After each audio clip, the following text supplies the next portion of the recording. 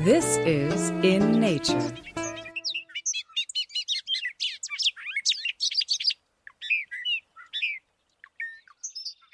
I am Julianna Dailey, and today's In Nature segment is about the endangered bobolink.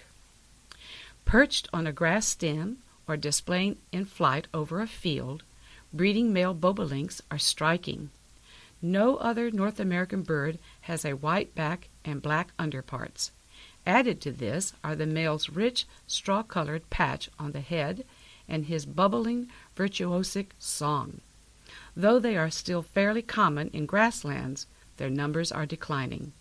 They are small songbirds with large, somewhat flat heads, short necks, and short tails.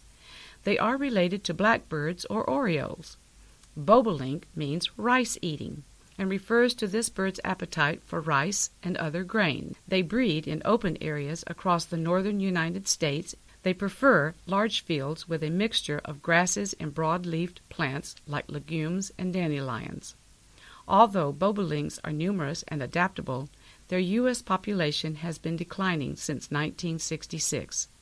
They were put on the 2014 State of the Birds Watch List, which lists bird species that are at risk of becoming threatened or endangered without conservation action. The main reason for the bobolink's decline is land use change, especially the loss of meadows and hayfields.